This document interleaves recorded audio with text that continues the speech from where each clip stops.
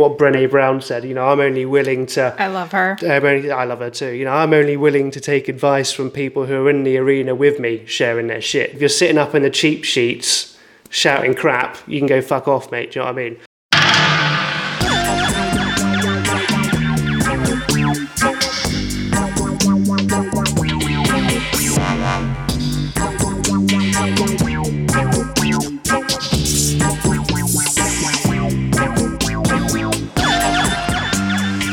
Everyone, and thank you so much for listening in.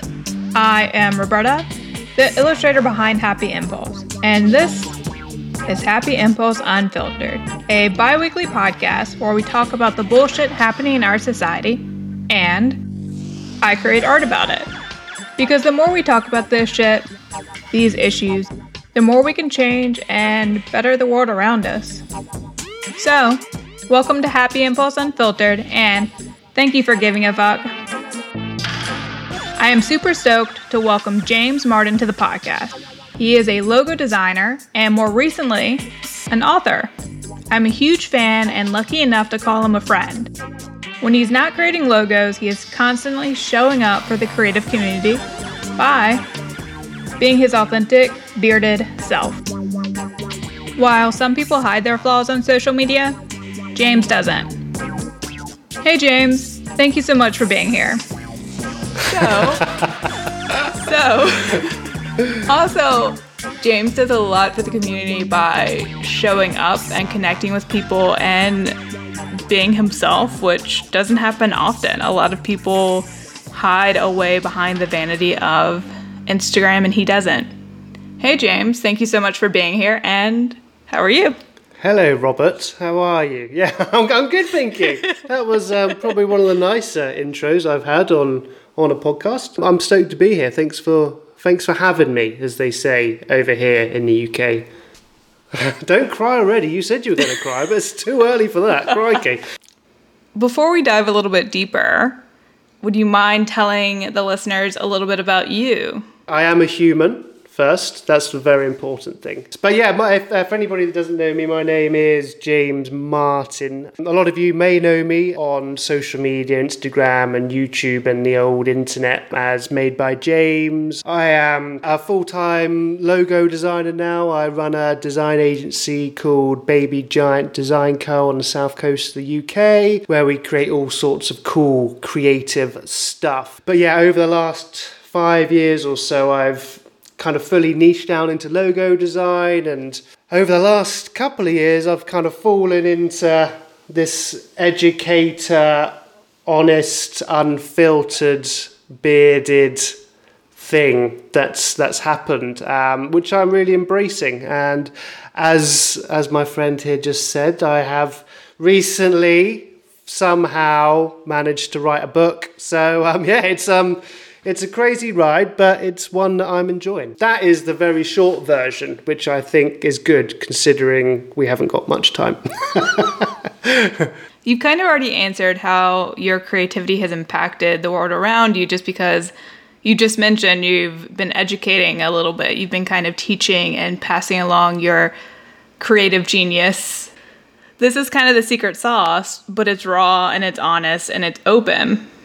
But yeah, so I suppose it's also my secret sauce, and I think that's something important to kind of, which is something I always openly share as well. It's like the stuff that's worked for me won't always work for other people. I think it's important to absorb knowledge from people, for many, many different people, and then obviously take what it is you think's interesting and useful and then use it for yourself. But yeah, there is definitely no one size fits all, I don't think, with creativity. But I mean, I think that's, from my point of view, when I was obviously I grew up as a designer without things like Instagram or social media or any social media really. So kind of knowledge was always gained within the agency or by your peers or stuff like that. And obviously with the growth of social media, it's great, but it's also very difficult to know what's real and what's not. And I think that's where I'm trying to make my small difference is, obviously I'm a logo designer in the logo design world right now. I'm living, breathing it with the other logo designers and sharing my experiences with my clients and my personal life and all the rest of it. And I said, I think sometimes that unfiltered approach rather than I made £14 million yesterday by affiliate marketing because I'm a genius. I sometimes tell people that, sometimes I lose a client, sometimes I have to sack a client, sometimes the client has to sack me, do you know what I mean? I don't think it's as clear cut as what it's made out to be on social, so I just try and bring it back to the centre. I'm a big seesaw man. I don't like to be up here, and I don't like to be down here. I like to be in the middle, keeping the conversation real. There you go. Seesaw analogy for you. What's kind of interesting about that is I recently kind of begun to understand the concept that even though we're the hero of our own story, we're sometimes the villain in someone else's story. And it kind of keeps you in check. You're like, oh, I'm a badass, I'm awesome. But then you're like, oh, I'm also kind of a shitbag sometimes. And unfortunately, I've kind of hurt the world around me, even though I've been trying to be helpful. Yeah, I mean, I'll break it down into obviously my personal life as well with reference to logo design.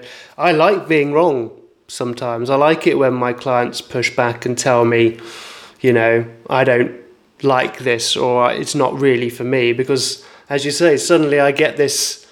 I think if you're right all the time and you're constantly being told you're right all the time, suddenly it's like, well, I'm right all the time, and then so when somebody says that's not right, we go, hey, but I'm right all the time. I think it's important to be kicked in the stomach every now and again. Obviously nicely, as long as nobody's calling me a dick, I'm all right. But, if they're being constructive and saying, I don't agree because, I'm always open for conversation. I think that's probably the biggest thing I'm trying to do is, open conversation. And I think opening that conversation is helping people to open up themselves, possibly. So that's what I hope for anyway. But yeah, I love being wrong, especially when it comes to work, because I'll tell you what, if I was right all the time with my logo design, I probably wouldn't be doing logo design anymore. I'd probably think, well, this is a bit too easy, I'm going to go and do something else. But it's not like that, which is great.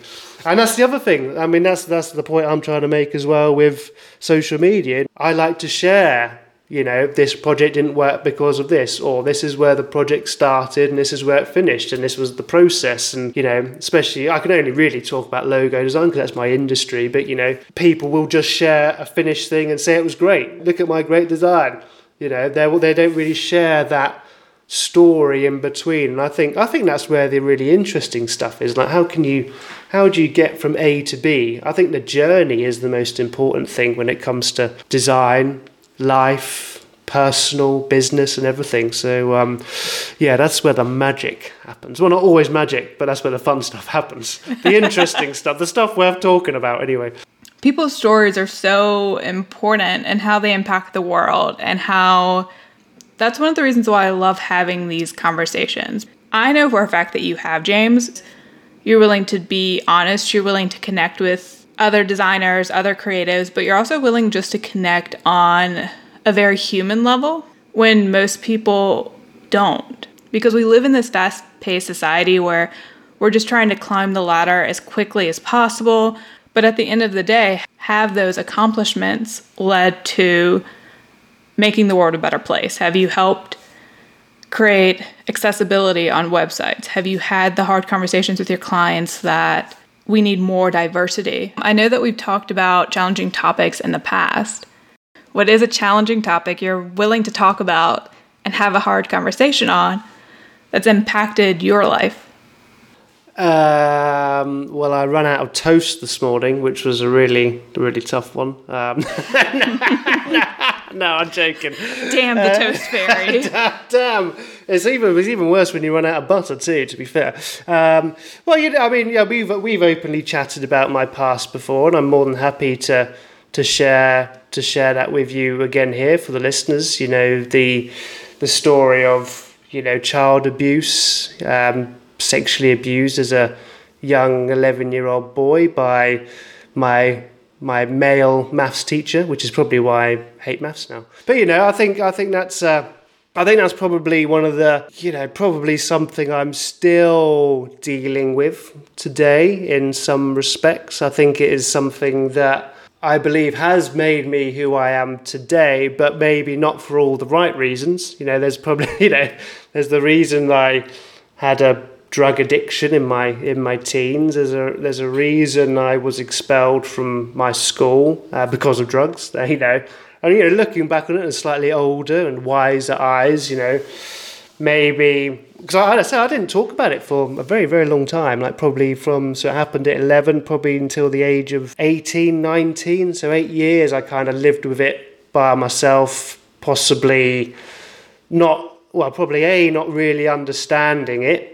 At 11, I suppose you don't really understand anything. And obviously, because it was a person of authority, I was a very privileged human. I've been very privileged, with reference to schooling. I was privately educated, and which is great. But with that flip side, so I started boarding. When I say boarding, it's kind of where you leave home to go and live at school, basically. So that was at the age of, I think I started boarding at 9 or 10, and then obviously boarding school all the way to 17 when I was kicked out, and then left home and lived with my mate in Salisbury with his parents, his mum, and her partner. So I think that's possibly something I'll always be dealing with in some respect. I think now, say 37 now, I've opened up about it, a long time ago now, forgiven the person that I became due to it. But I've also taken, it's difficult to take positives out of situations like that, but I think it's important to try. I know that it's hard to come out of positives with any situation, but I can give you a positive. Mm-hmm. So I know from personal experience, when you made the announcement, because you and I had talked about it a little bit before you had kind of revealed it on Instagram. Yeah. Where you have this huge platform. And I know for a fact, because I've spoken to a few women about this, who were greatly encouraged that you did that, because they know it's especially hard for men who have gone through things like that, and to talk about it in any respect at all. I know they think a lot of you for that. And so these women who have also kept silent a lot. Yeah. I kept silent for a while too, but when other people who have larger platforms are willing to dive deeper and to share those honest truths, it gives us hope. Yeah, and I think you're one of a very few people, apart from, parents, brother, friends here, who I kind of, we got pretty close pretty quick, quite deep pretty quick, but that's always a sign of good friendship. Actually, weirdly, kind of became less about me. I've forgiven the man. I don't hate him for it at all. I think that's the only way I could possibly get going and carry on. He's not on my Christmas card list, don't get me wrong, but I think it's important to kind of let it go. But then, speaking to you and speaking to a couple of other of my friends online, and it wasn't like something that I'm just going to, I woke up one morning and thought, I'm going to share this today. It was quite a long, drawn-out process of, is it the right thing to do? And I realised that it was bigger than me. And I think that's something that made me really do it, to be fair. And that's the reason why I do share so much, because there are so many people going through so much shit. But I don't think there's enough people willing to share their own shit. They get upset or, give people a little like, when they hear somebody else going through it. But we've all got what you would call, I suppose, skeletons in the closet or bad past. Nobody's gone through an easy life. And this was a part of mine. And I said, like, the more I became comfortable with it myself, the more I realised it was a powerful conversation to have. And as you say, I've got a platform now to have these conversations. And I don't want people to be scared of having these conversations, because they are a part of who we are. I know it's not easy. I'm not suggesting that everybody just goes on Instagram tomorrow and just puts out everybody, because that would be a pretty deep deep tomorrow going through that feed. But no, I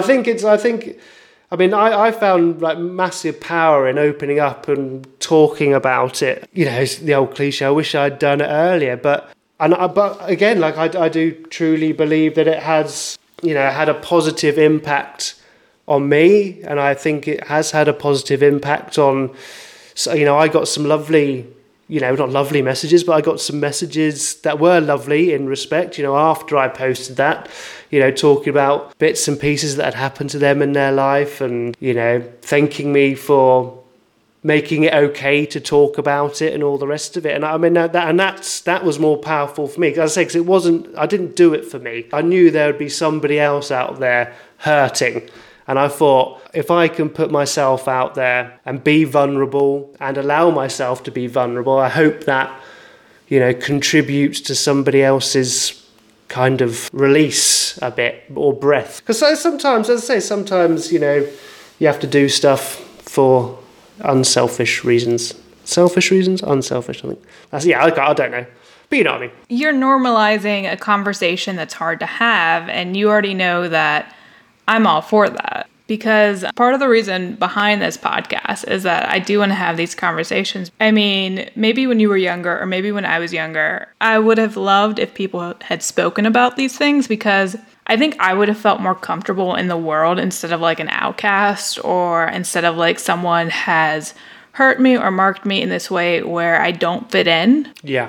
When really what it is none of us fit in. And that's kind of what makes us interesting, because we then all still connect and we're still all interesting. We're not these surface level people. We're these layers, and we are interesting. We have these stories, and we have these heartbreaks. We have these moments of peace and joy, and sometimes that's kind of all we show. But we have to realize that if we don't talk about the hard shit, we're just keeping it bottled up, and we're letting it kind of fester within us. My theory is that silence is consent. By us being silent about it, we're not letting the bad things happen, of course, but we're kind of hiding that they are happening. And I also think, you know, talking openly about the good and the bad makes the good a bit gooder. do you know what I mean? Do you know what I mean? In a weird kind of way. I mean, you know, if you're constantly talking about all the good shit that's happening in your life, crikey. I mean, how interesting is that? But, you know, I said, I've even opened up about mine and my wife's, you know, issues with having kids. You know, we've been trying to have kids for almost, you know, 8 years now. And it's just not happening. You know, we're extremely fertile, but it's, you know, going through IVF at the moment. We've gone through two failed transfers and 3 miscarriages before that. And that was another conversation I had, you know, through the old gram. You know, again, the response I got from that is power. You know, there was, as you say, there are so many people hurting, and I think when people can open themselves up and be vulnerable to the hurt that they've experienced, I mean, the power it gives other people, I think is the true power. Yeah, crikey, you did warn me this would get deep. You know, crikey. I mean, I did. You haven't cried yet, which is good, so that's a good thing. I mean, I got close to a little teary earlier, but I'm hiding it well. Yeah. I can give you encouragement for infertility, or, well, I mean, you are fertile and your wife is very fertile, and now this is very awkward, but this is my encouragement. My mom had me when she was 48. Yeah. And they had been trying for like 25 years. Does that mean we're going to have a Roberta? I mean, I wouldn't be upset about it.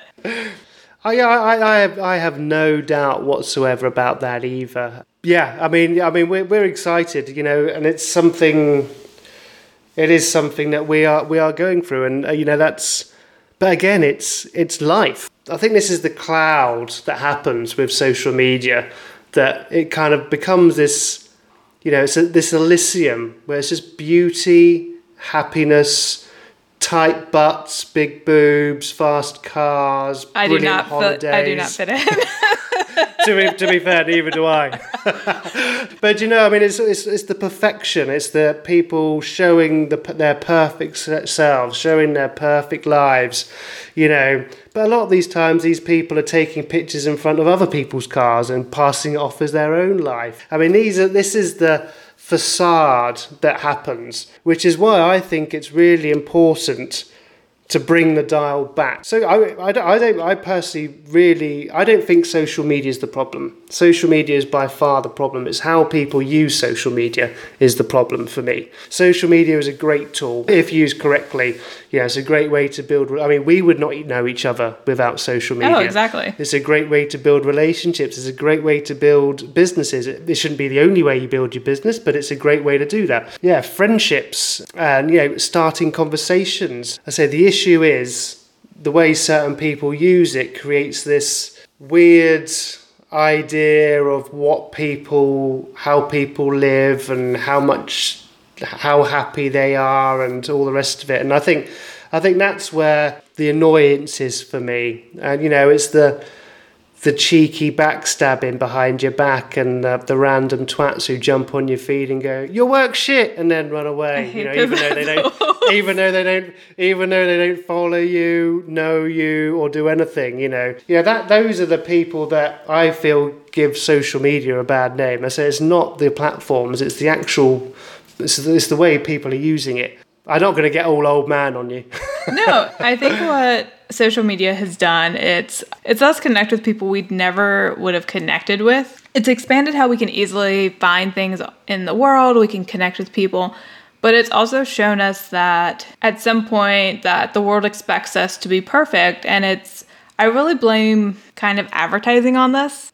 Mm. And the problem with that is I have worked in advertising, so I guess I am the problem, James. So let's be clear. This is your fault. This is my fault. This is all your fault. Part of it is because I was working on different accounts. We'd have to find people who are like, oh, we don't like this person because of this thing, or we need to Photoshop.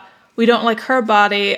One of the atrocious things that I've done, and I will freely admit that I don't like to talk about, is that there is a book cover out into the world that has someone's face and someone else's body that is not the woman's face, and I know that exists. Yeah, but that's not just on you. That happens all the time. Probably more often than people realise. Yeah, like all the time. Yeah. All the time. If we talk about it, and I think what's great that we have started talking about it more, we're like, oh, well, this is a fake photo, or that this isn't real, or all of these things it's all an illusion. And by talking about it, we're saying that perfect isn't the standard, it's the fantasy. Yeah. And it's taken me a long time to get to that place. It's taken me that time of, I am starting to post photos of myself on my Instagram, which I hate, but I'm doing it. I'm getting there. But I'm fine with saying the shit on Instagram. I'm fine with people saying, oh, today fucking sucked. But you know what? Today's going to be better. I'm going to try. But guess what? It still sucked ass. Da, da, da, da. I'm fine with people ranting because sometimes I want to rant. I want to bitch. I want to say that everything sucks. The trolls out there who are just saying your work sucks, they're hurting in a way that they just want to lash out. Yeah, there is something deeper going on. They're not. But yeah, I mean, I actually feel sorry for these people, and when I was a younger, less wise, slightly more gobby, bearded guy, I would have reacted to it, but now I'm starting to learn, have a little, empathy, or I suppose, or sympathy. I don't know which way you want to kind of look at it for, why are these people hurting so much that they have to? I'm not, please don't get me wrong, I'm not talking about people who come on your feed, give you some maybe overly zealous criticism, but sometimes stuff can be taken out of context. I'm not talking about people who are giving you criticism or constructive criticism on your work. I'm talking about the people who are just coming on going, this is shit logo design, without any prior knowledge.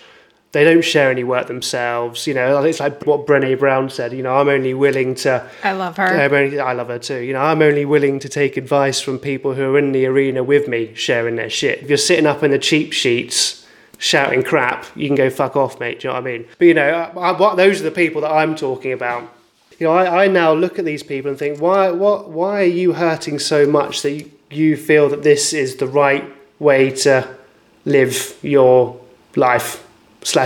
What's happened to you that you think it's okay to go to another person who's willing to put their shit out there, and be judged for it, be vulnerable?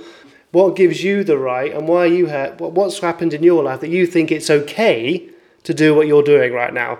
That's where and I've gone from 3 years ago giving them both barrels, 2 years ago giving them one barrel, a year ago probably just coming up with something sarcastic and witty, to now asking them, why are you hurting?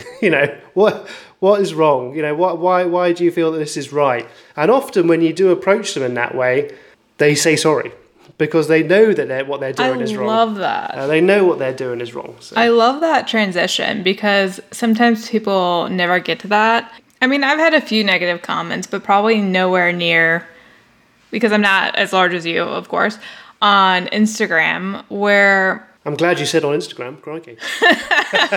Just for clarity. Just for clarity, yeah. No, I don't have as large of a platform. And so my criticism, like, people will say, like, things about my sexuality or things about, just different comments about different things that I post.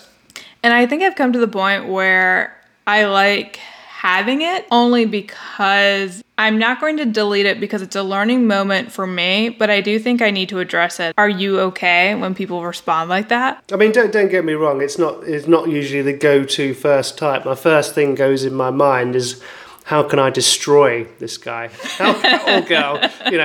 Why, I hate them. Why are they, creatives, we are passionate, we're emotional, sometimes overly emotional. I suppose what I'm learning to do now is breathe before I react. Think bigger, think bigger than me. I suppose that's kind of what's helped me a little bit. Creativity is, when you post things on social media as a creative, you're putting your soul out there in a way that is kind of uncomfortable. And when you're posting it, you're already in the mindset of, or at least a little bit, you're kind of like, oh, this sucks ass a little bit, or I see all these errors with it, and I'm going to post it anyway. I'm choosing to be brave. And then you do it, and you get that one comment of like, hey, your work sucks. And yeah. I think what's hard is for those who are just starting out and are just posting, if they get that shit early, it's difficult to come back. Exactly. It might stop them from pushing forward. Yeah. And I hate that, because when I first started posting, I was complete shit. When I first started illustrating, I couldn't illustrate out of a paper bag. Like, it was, oh God, it was bad. I'm sure you weren't that bad, because you're pretty epic now. Oh, no, I was. But that's the beauty. That's what I kind of loved about Instagram when I first started posting, because I was like, I'm going to post every single day. And I did for a while. And then I got lazy. It's tough though, isn't it? Crikey. Oh my God. I mean, it is.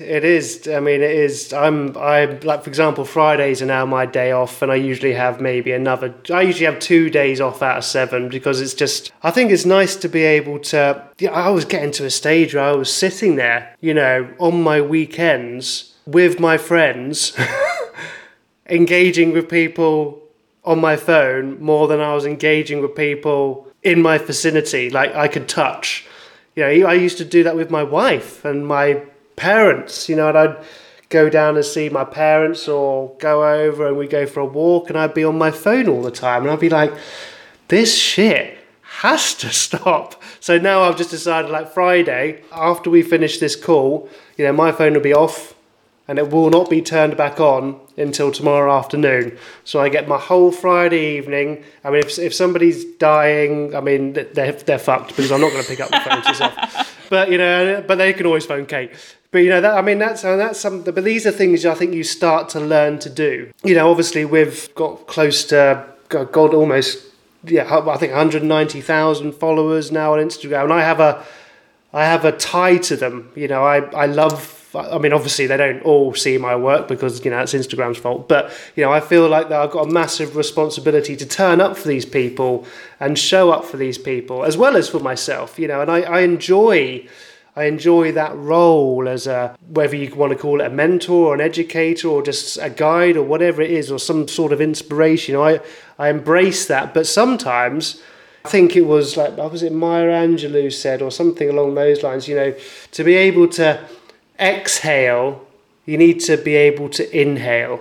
And I think by what she means there is, if you can't constantly give your all and not give anything back to yourself. So I'm really starting to get into a process of taking some James time. If I want to keep giving what I'm giving as much as I can and as much as I do, I need to take some time for myself to allow me to do that. And I think as soon as you become more okay with that, the social media beast bubble, for example, I'm going to turn my phone off and I'm going to turn it back on tomorrow afternoon, and Instagram will still be there.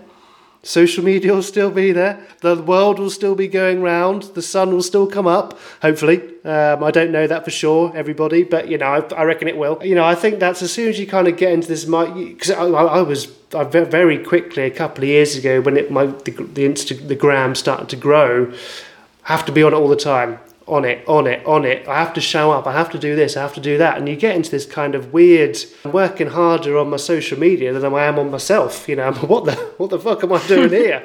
So now I think over time you just find a bit of balance. Sorry, I went off on a little tangent there, but I had to get it out. No, I was like you as a kid, just excited, just trying to get it out. No, but it's a healthy mindset to have where, and I love that you announce it. I love that on Friday you're like, hey guys, goodbye until whenever.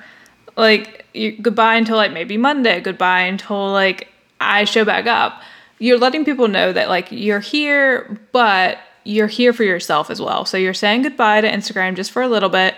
You will be back, but you need you time, and you show on your Instagram not only your logo creation process, or not only teaching or words of encouragement or the ugly truth of logo design. You also you also show that you are spending time with friends, you're spending time with your wife, you're spending time outside. Can I talk about the doggo? Oh, of course you can, yeah. I mean, he's famous. He is famous. He is. And you're spending time hiking and being outside. And I don't go outside as much as I should, except with the doggo occasionally. But you're showing it. You're showing that you're actually doing it, and that you're encouraging, in a way, other people to do the same. And I think that hopefully we're going to get to a place in the world where we're like, hey guys, you can hit me up on the weekend, but I might not respond until Monday. And you know what? That's perfectly okay. But do you think that's... Sorry, I didn't mean to butt in there. But do you think, for example, on that, do you think that's our work culture that's kind of created that as well? For example, mobile phones, we're always contactable. And I think especially when you work for yourself like I do, if somebody messages me on a Saturday, especially with all these freaking new iPhones and all that crap, it says read. They've seen that I've read their message, but I'm not getting back to them. But I think it is the kind of city culture, 60, 70, 80-hour weeks. And I think people have got this perception that if you take some time for yourself, you're weak and you're not making the best of your life, and you're failing. Yeah, and fuck that, exactly. And I think that's what that's what's happening. People are kind of, they fall into the trap of, if I'm awake, I have to be working, I can sleep when I'm dead, all this kind of fucking fuck that poetic shit. Bullshit. I love naps. Yeah, because I tell you what, when you are old and you might have all the money in the world, I guarantee when you're sitting there lonely as fuck, going, well, I'm really, really rich, but I don't think I've really connected with anybody or had any fun for the last 40 years, you'll want it back. Yeah, remember that. I mean, that's so hard for creatives, because a lot of time they're like, oh, but my heart is in my work, and they're always on, because they're always like, oh, I'm thinking of a new creation, I'm thinking about this logo. And sometimes because of social media, which I know that we talked a lot about, so it is one of those things that I feel like we're giving a fuck about social media this time.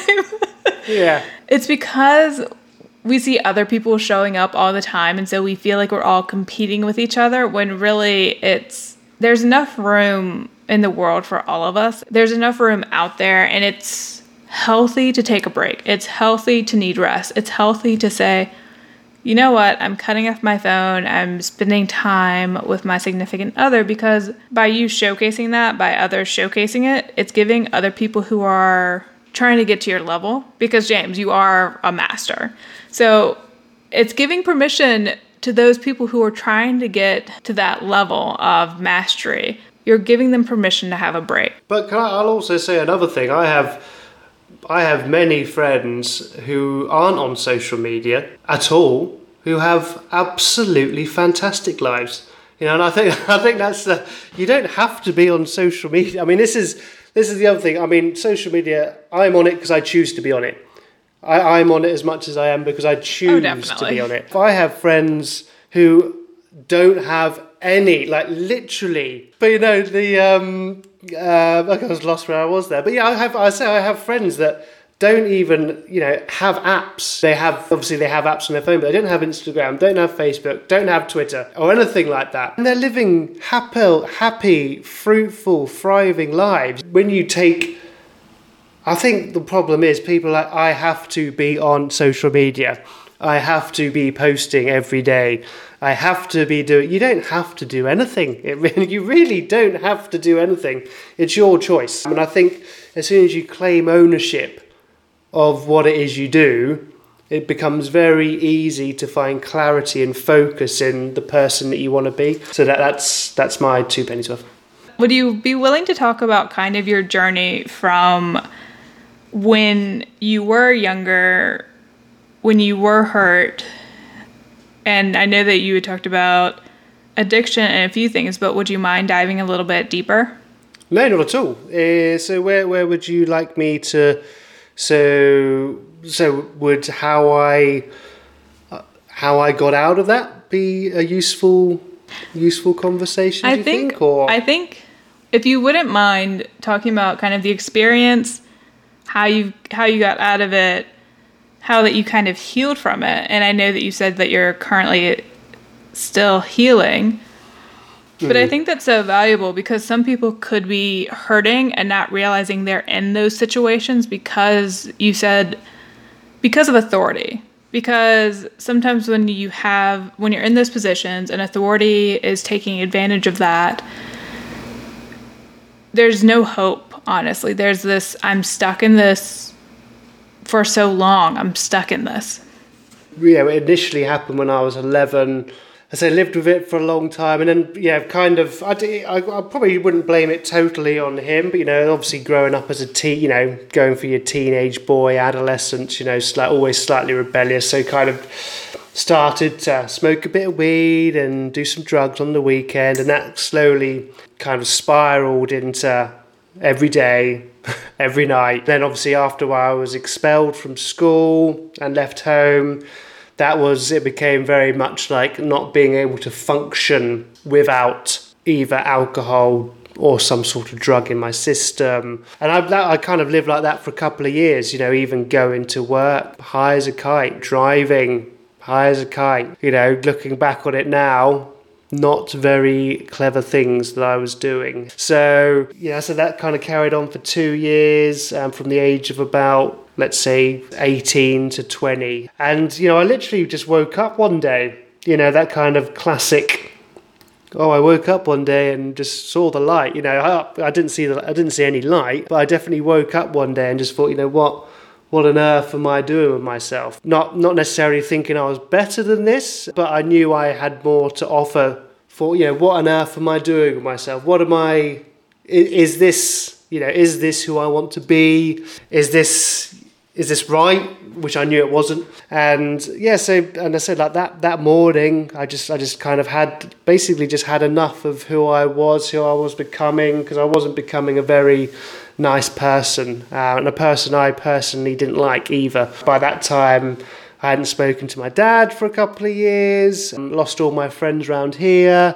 The friends I did have, we were only friends because of our commonality, which was drugs, alcohol, booze, women, and all the rest of it. So, I basically, I said, like, woke up one day and thought, enough's enough. Obviously I didn't stop everything then. I still smoke the odd spliff every now and again, but I think it's never a bad thing. I basically just kind of thought, this is not me anymore, and decided to enroll into the local college. Got myself into a foundation, which is basically where you study like all facets of art, which kind of led me into graphic design, and then from that I then did a diploma in graphic design, and then from there I went on and did a university degree in graphic design, and then from there I got a job in graphic design, and now 16 years later I'm talking to you. So it's been a hell of a journey. So I remember that day like it was yesterday, the day it all changed. Lying in bed, come down after a night of clubbing, thinking I need to go to work, trying to phone up sick, them telling me, get to work. And then, and as I said, like, now I'm far from perfect, but it's just amazing. When I find it amazing looking back on it, but knowing where I was. But today, it's weird. But it's important that I do share these situations, and I do share them openly online. And I don't past can either make you or break you. And I've kind of used it in a positive way to really help me, I suppose. Not help me, but I do believe that could have gone either way at that point. And luckily, I managed to snap out of it, and it was just down to communicating, opening up, accepting I was a twat, and then from there just self-improvement and growth. What was it like when you found art after waking up? Because you said you took art foundation classes. Yeah, art saved my life. I have no doubt about it. Creativity saved my life. It was the only thing I really had left. Don't get me wrong, I said I could have always gone back home. My mum and dad have always been fantastic, and although we didn't talk very much, they were very accepting when I wanted to come home and all the rest of it. But without art and without that direction, I'm not too sure where I'd be. Probably, without being too dramatic, maybe dead, maybe in jail. I could have been gutter, I don't know, somewhere. Probably would never have been that bad because, I said my parents are great, but, I was on a very, very slippery slope, stealing for drugs. So, stealing from people to feed my habit, it was, there were very, very dark times. Yeah, I truly believe, I said that one day I woke up and art was the first thing I knew I could go back into. It was something that I'd done forever. I wasn't the best at it, but it was something that I always felt that I had, the creative side. And I truly believe that without it, as I said, art did change my life, I think, or save my life, I suppose. Is there anything that you would tell your younger self, the you now? Yeah, I would tell him not to change a thing. Honestly, I would. I get asked this question a bit, and I would not. My journey is my journey, and I wouldn't be where I am today without being through the things that I've gone through. I believe it was always a part of my destiny, or whatever you want to call it. It was always a part of my journey. A lot of people don't believe in predetermined bits and pieces, but I truly believe that everything I've gone through, I was supposed to go through and get through to get to where I am today. So if I could go back, well, probably what I would say is probably go and invest in Facebook or something, or maybe that might be a good one. But I, honestly, and I mean this totally honestly, I would just tell him to carry on. It will get easier. You'll be okay, and no shortcuts. No shortcuts. Just you gotta ride the good and the bad to get to where you want to be. So I probably wouldn't even go up to myself. I'd probably just watch him from afar and just go, "You'll be all right, buddy. You'll be all right. You'll get there." That's kind of what I would do. I feel that with all of this shit, without it, if we change one small thing, it might change who we are today.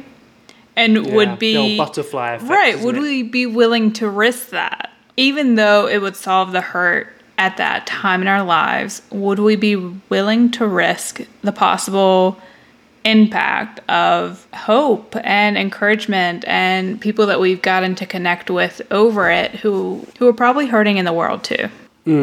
Yeah, I mean, I believe we all go through the stuff we're supposed to go through. Yeah, as I said, we all have choice. We all have, obviously sometimes choice gets taken away from us. And sometimes stuff happens to us that is not our fault. And that happens to everybody all over the world. And yeah, I truly believe that we have to go through certain things to become the people that we're supposed to be. I say I'm not super spiritual, or I say I'm kind of coming across like I'm super spiritual, but I'm really not. I'm just I just believe that everything that's happened to me was supposed to happen to me, and it maybe happened to me so it didn't happen to somebody else. That's that. I don't know. Maybe I was always strong enough. Maybe it happened to me because I was strong enough to deal with it. Who knows the answers to all of that stuff? But who knows the answers? I mean, crikey. There is no meaning of life. James, this is the burning question everyone wants to know. Okay. What is the meaning of life? This is the burning question. I have absolutely no idea, but I probably would say that there isn't one. Because if there is one, then we'd all be striving for the same shit, wouldn't we? Yeah, who knows? Fuck the meaning to life, unless we all create our own meaning we all create our own meaning. So I think that you've healed a lot. I think that's encouraging to a lot of people who might be stuck in similar situations, who haven't come to that point, who are still in that moment of they're still addicted to things, but they're really good at hiding it. Is there any insights or words of encouragement that you would share with, because I know there's a lot more resources for women, but are there words of encouragement that you would share with men who are dealing with this? Yeah, I mean, the only encouragement, I mean, it's difficult. We're all different and we all react to situations differently, and we all react and open up at different stages. And I think the important thing is to talk about stuff when you're ready, but also I think as a man, I think when I've never been a manly man, that I'm not a big, your beard tells lies.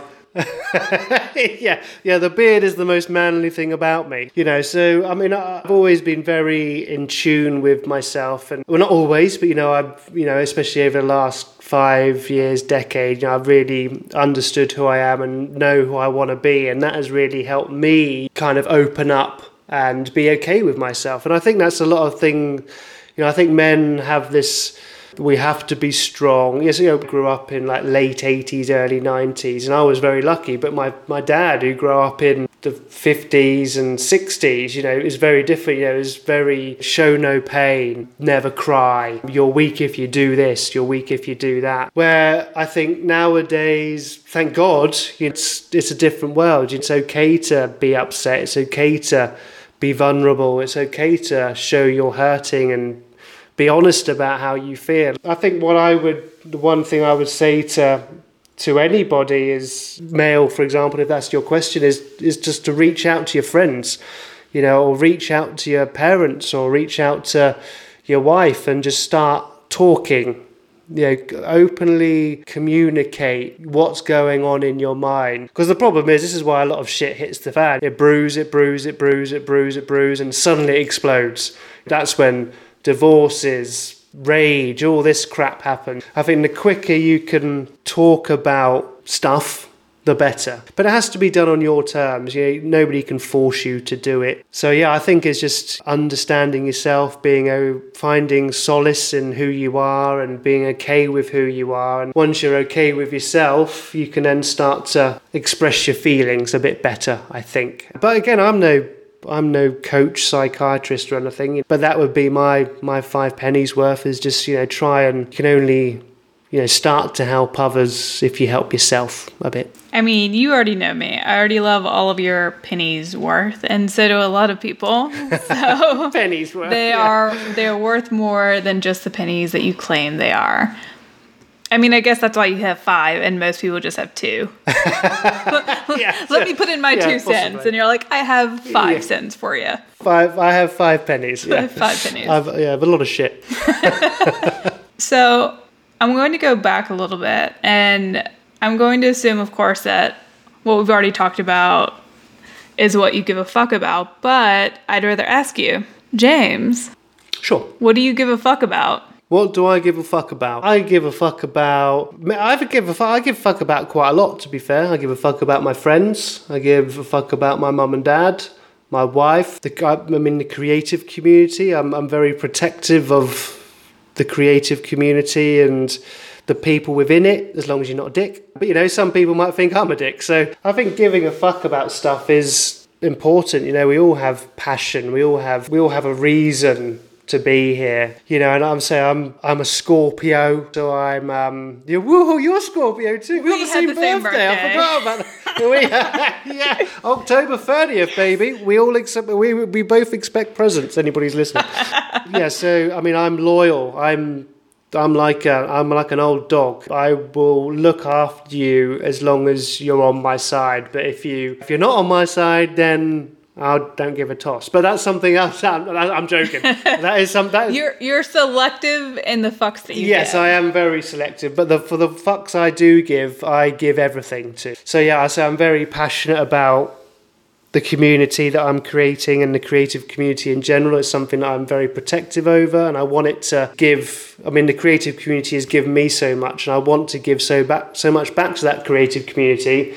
So I want to inspire people who are inspired by me to do the same once I'm gone. I want to kind of leave a bit more of a legacy than just my work. I want to leave an impression and an attitude towards our fellow designers and humans. And as I said, my family and my friends, I'm give many fucks about. I constantly tell my mum and dad I love them. I constantly tell my wife I love them, because one day I'm not going to be here to say that. Yeah, there's many things I give a fuck about. Since you give a fuck about a lot of things, who would you leave flowers for? What? No, I love this question. Okay. So give me some context. I am. So in my life, of course, I'd probably give flowers to my younger self without them knowing. I'd be like, I see you. Keep going, dude. Keep going, little girl. Keep going. You got this. Yeah. But I'd probably I would leave flowers to people who've impacted my life in a way, even people I've never met before, but just like different artists who've inspired me, or different people in my life that I carry with me, even if I don't talk to them every day. So there are a few friends out there who I don't talk to currently as much as I would like, who greatly impacted me when I was dealing with a lot of my shit, where they kept me moving in times when I wasn't. Yeah. So when I ask who would you leave flowers for, it's the people you kind of want to give a nod to, besides the people you already give a fuck about, because obviously you would give flowers to all of those people. Obviously. Yeah, I was gonna say my mummy, so I've got to change that. No, you can say your mummy. That's perfectly acceptable because I love that. Yeah. I mean, it would be my brother and my mum and my dad, because however much I've fucked up and however much of a dick I've become, they've always had my back. Always. And it would have been very easy for them to not have given a fuck about me from when the person I had become. And I'd also give them flowers, but to let them know that it wasn't their fault.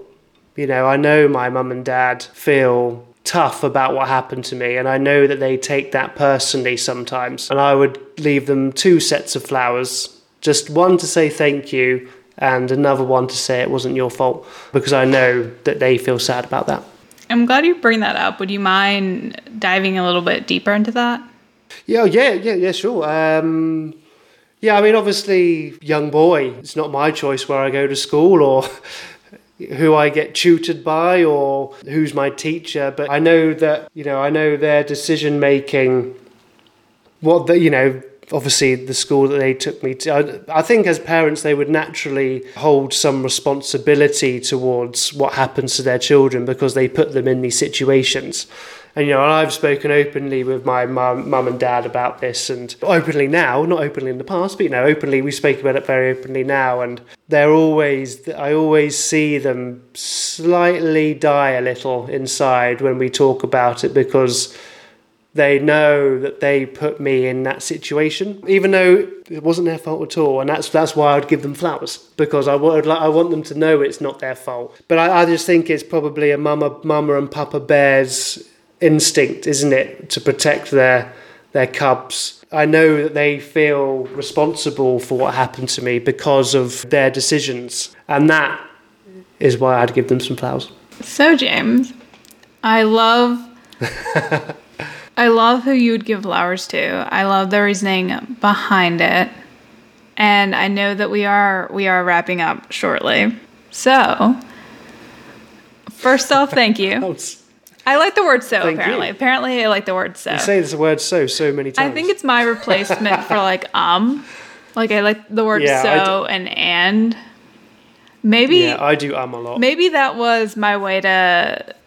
Maybe that was how I dealt with speech therapy. I was told to use and instead of and that's kind of what happened. But...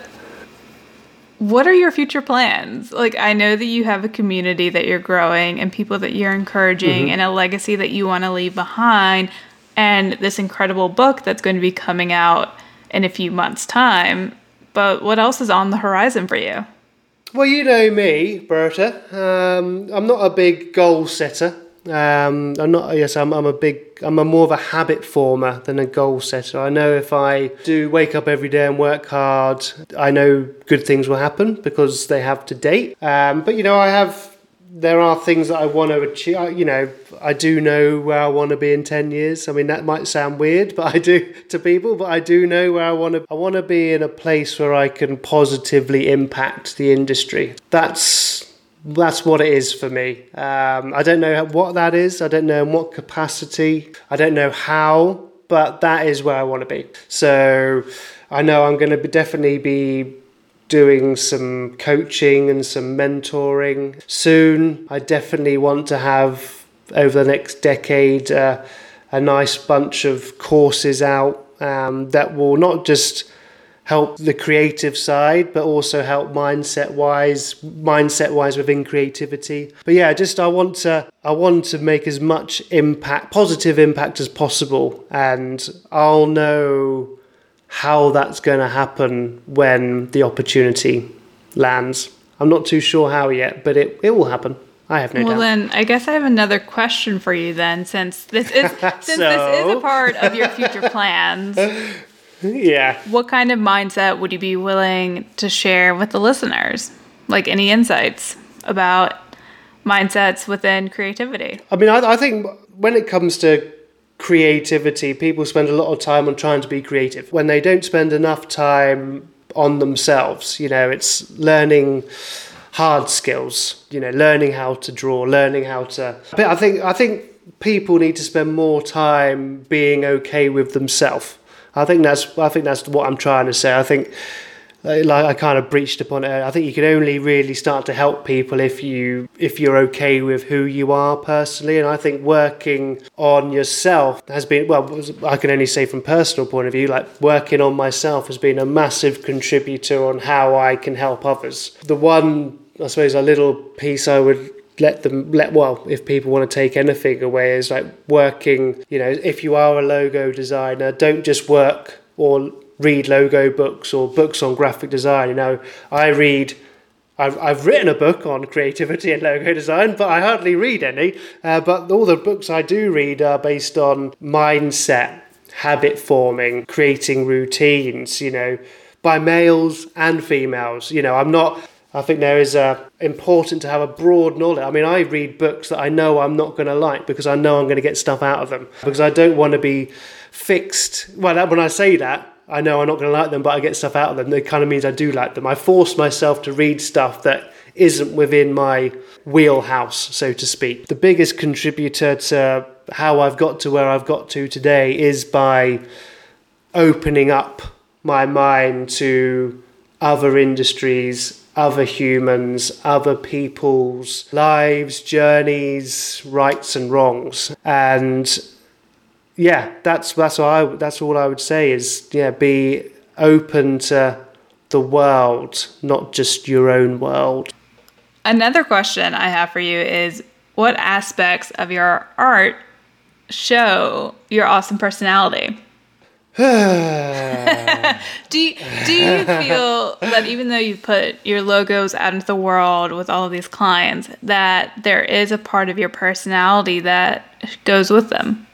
Yeah, I think my personality is in everything I create, and it's probably because of the way I said, down to my process, the stories I tell through visuals. I mean, I think that's the bits and pieces I leave behind for my clients, and the stuff that I share with them. My interpretation of the things they are telling me and how I turn what they might see as seemingly difficult concepts into simple visuals. So I would say that's where my personality gets popped into my work, is by the way I create the stuff I create. That's it. I mean, I'm not fucking Einstein or bloody Mozart, I'm not, but I do have a certain way of doing stuff, and I feel that my style and my approach to design and the way I work with my clients is possibly something that allows me to leave my little 5 pennies worth in my designs. Well, James, since we are at the wrap up, where can we find you on the web? I'm all over the tittynet. Where am I? Well, basically, if you just type in Made by James into Google, I mean, you can come find me. But I mean, there's, Made by James on Instagram, so that's made.by.james on Instagram. www.madebyjames.co is my website. Company website is Baby Giant Design Co. Where else is there, Roberta? There's YouTube, Made by James. Just everywhere. But yeah, just type in Made by James and you'll see this face somewhere, and come and say hello. And I mean, you're now on Amazon. And I'm also an author on Amazon, which is still very weird. So, but yeah, I'm also on there. But what I would like to, we'll very quickly leave, is that if anybody does want to talk to me about some shit that they're going through, come and find me, because I'm happy to listen. And that's an open invitation to anybody. I do not judge. I have been through some shit, and I'm happy to listen. I love that. But you already know, I love you already so much, James. You've done so much for the creative community. You've done so much just by being who you are and willing to listen and willing to talk and willing to show the shit. I love you too. Don't cry. All right. Well, I guess this is a goodbye, but not for long. For now. Not for long, of course. Yeah, we'll probably chat in about 15 minutes. Well, to the listeners, thanks again for listening. It would be awesome if you took the time to subscribe.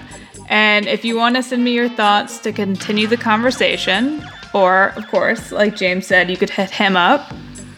You can email me at info@happyimpulse.com. Or you can find me on Instagram at Happy Impulse.